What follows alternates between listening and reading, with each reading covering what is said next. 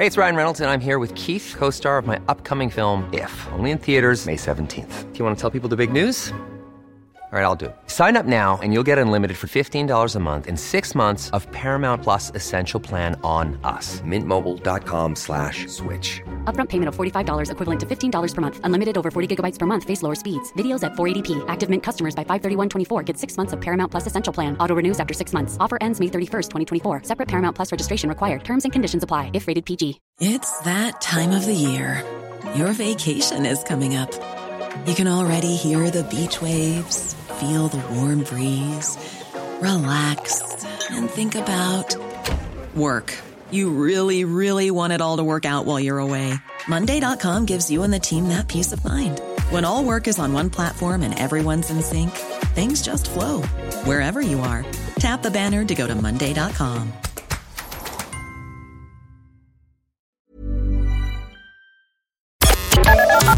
The Opinion Line on Cork's 96 FM. We have talked on this programme many times over the last few months about the shortage of HRT medicines, and we've talked to people about how it affects them if they can't get their medicine. We've tried to look at what the cause is. You know, it was kind of a bland explanation at the start. Oh, that's only Brexit. That's Brexit causing that. It's not Brexit causing it.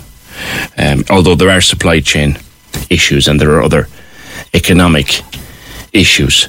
But there is a shortage, a chronic shortage. A shortage that's causing a lot of pain and a lot of discomfort and a lot of suffering for a lot of women. And the fabulous pharmacist, Laura Dowling, has been looking into this and exploring the various reasons why the shortage is out there and ongoing. And almost, I would suggest, Laura, almost being tolerated in high places. Good morning. Good morning. How are you? That was great. That was a great intro. Everything was exact. Almost being tolerated in high places. Yeah. No, it is. It's unfortunate and it's very much a worry. But like you said, it's very hard to get an answer as to why it is happening. But and the reason is because there are many reasons why it's happening, and it's kind of they've all come together to culminate in this one big car crash of HRT shortage. And I have a number of reasons to explain to you. They probably aren't exhaustive, but one being the raw materials for HRT are sourced in Asia. And raw materials for the gel technology and the patch technology are very different to raw materials for tablet technology. So you may have the glue in one manufacturing plant and then the estrogen in another. And then if there is a problem with the supply issues from any one of those components, then that has a knock-on effect on the worldwide supply. So I think that it's important for people to realise that. And then to also realise that the gel and patch technology is very different and it's much more costly than tablet technology. So it needs to be commercially viable for a pharma company to come into a country to have their product licensed within a country, and that licensing route it's lengthy, which it should be because there's rules and regulations around it and laws, and also costly. So for a low population base such as Ireland, it may not be commercially viable if the company deemed that they're not getting reimbursed what they feel necessary to make it commercially viable for them. So that's in and of itself an issue, because there are only 2 patches that pharmacists can actually give to a lady, and doctors can prescribe for a lady who needs HRT. There's only 2 brands available, and that means then that there's very little competition. So if those brands go short, then we have this issue. So we need more variety. Just clarify in the that UK, one for they have Laura. more variety. So, just clarify that one for me. You said there's only 2 brands available that the pharmacist can issue. That doesn't mean there's only 2 brands available. End of story. No. No, it doesn't. There's more brands available in the UK. They obviously they've a larger population than we do, so it's probably more commercially viable for a pharma company to get the licensing into that country as well. So while we can order in unlicensed products, if we are short the actual products that's licensed in Ireland, it's more costly. It's like prohibitively expensive in some instances, and also it's not available on the drug schemes. So it's not an answer really. So for the pharma companies to come into Ireland, it needs to be commercially viable for them. But then even for instance, the HRT Estrogel, there was some in the country a number of weeks ago, but it came in from Britain. As a result, it needed to be rewrapped because Britain is considered a third country. So that in and of itself takes time as well, and until it was sent out to the pharmacies. So it isn't just a case of, if something comes in from Britain, it can be just sent back out, because Britain is now considered a third country. That delays the process too. And then also that gel is made in France as well as another country, Belgium, but it's made in France, for which there's very strict working conditions and working hours. So they can't just ramp up supply because demand has increased, because we need to remember that demand it has increased exponentially over the last couple of years, because women are being made much more aware of the things that they can take for menopause to help them with their symptoms. So, even considering that, a pharma company may have to move a plant to another country in order to kind of be able to ramp up supply, that takes time and effort as well. So there's lots of reasons, and as I said, they've culminated in this kind of car crash. But what we really need to see going forward is we need a task force that's there that will actually ensure the continued and uninterrupted supply of HRT going forward, and we need that task force now. You mentioned Asia and you mentioned France, but Laura, you don't need me to tell you, every major pharmaceutical company on the planet has either a base or an outlet within 20 minutes drive of where I'm sitting. We're not making our own even? Well, you see, that's the thing. It needs to be commercially viable for the pharma company. And as a lowly community pharmacist, I'm not privy to deals that are made within the pharma industry. But what I will say is that there needs to be something done so this doesn't happen again, regardless of where the HRT comes from, I think. This is good old-fashioned capitalism, isn't it? Well, you could say that, yeah. I certainly see it in the pharmacy, and I know my GP friends and colleagues see it as well, that women are desperate for these drugs. And I think it's really important, though, as well, we're hearing all the negatives about menopause, and we're hearing that, of all the symptoms that people can experience. But I don't want women out there to be scared about approaching menopause, because it's actually only about up to 20% of ladies that actually need HRT. Many women get through the menopause well without symptoms, or with mild symptoms that they can control by themselves or with alternative therapies, etc., and with loving friends and family. But I think that it's really important to remember that the women that do need the HRT, they really need the HRT, and it's not just women of a certain age. These can be younger women that have gone through cancer, that are in chemical or surgical menopause, and they also need their drugs. So not only have they gone through cancer and all the trauma that goes with that, then they suddenly can't access the medicines that are actually keeping them going from day to day. So it's important to look at the overall picture, I think. So who would or should sit on this task force that you think about?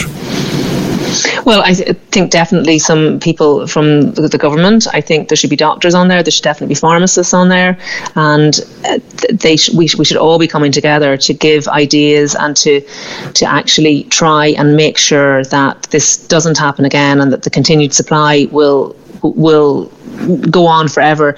Because you must remember that I've seen this happen. This isn't the first time that there has been a HRT shortage. It's happened a few times over the last few years. But and drugs, admittedly, they come in and out of supply, and there are shortages here and there. But generally, we can cope with them because, for instance, if a cholesterol tablet goes out of supply, there's generally another brand that can supply that with the same milligram strength and with no issue. And if that brand is exhausted, then another one. There's several brands available to us to pick from. But with the gels and the patches, because of the expense of the technology and because of the lack of competition, there isn't the alternative. So therein lies the problem. Isn't it sometimes also a case, Laura, that once a woman gets a particular combination of therapies right, changing any one of those can throw her off kilter quickly? Absolutely. So it can generally take a woman months, if not a couple of years of experiencing symptoms before she actually decides to go and get help with it, and before she decides to go on the drugs. And even at that point, it can take a number of months for her to reach her desired threshold of symptom control. And once that happens, her life can change remarkably, and she can get through the day. If it's been a case that the symptoms have been so debilitating that she hasn't been able to get through the day. So you are absolutely correct. Sometimes a particular gel or a particular patch will work because of the way it's delivered and the rate that it's delivered into the body via the skin just works optimally for her, and the dosage as well. Like, we have been telling ladies to cut patches in half. So if they're supposed to be on 50 milligrams of estrogen, to cut the 100 milligrams in half, and that is not ideal.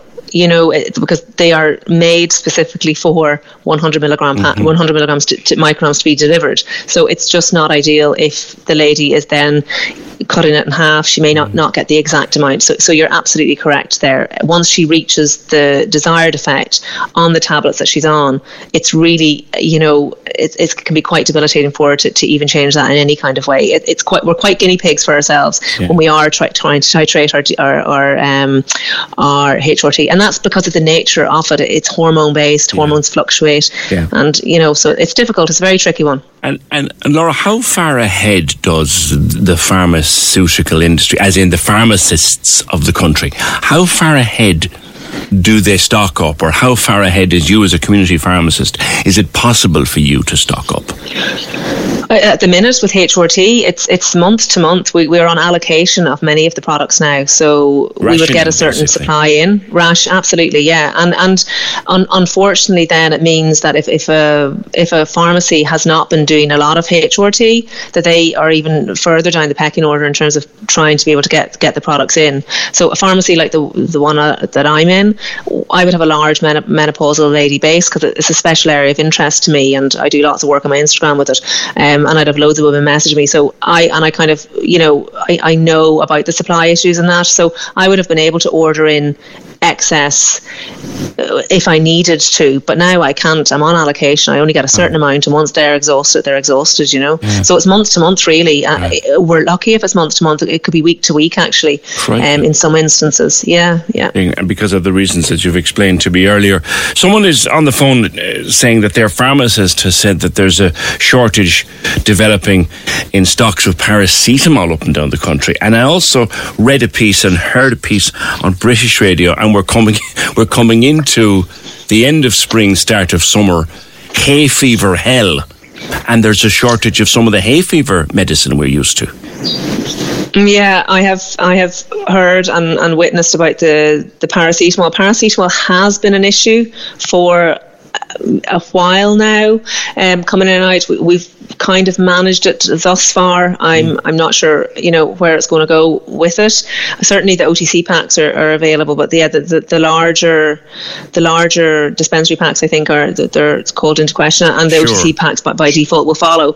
So it's about managing and forecasting these events. And it's like when COVID first came on the scene, a lot of flu remedies, a lot of paracetamol went short because people were stocking up. So I think it's important that people realise, like, if you just buy for what you need for the time that you need it, and you don't buy in bulk, then you're leaving stock for other people. Paracetamol is as cheap as chips, that's paracetamol is as cheap as chips. Yeah, I'm not quite sure the reason for its shortage at the minute. I don't think I've been informed about that or reliably informed just yet. But like with the HRT, you probably need to go a bit of digging. Oh yeah, no, absolutely. I'm on a number of working groups with pharmacists, so we're all talking about it. And in relation to the hay fever one, I mean, I know myself, I get a bout of hay fever towards the end of spring, start of summer, and I take a thing, it doesn't matter, it's an over-the-counter medicine for it. Is there a shortage of those?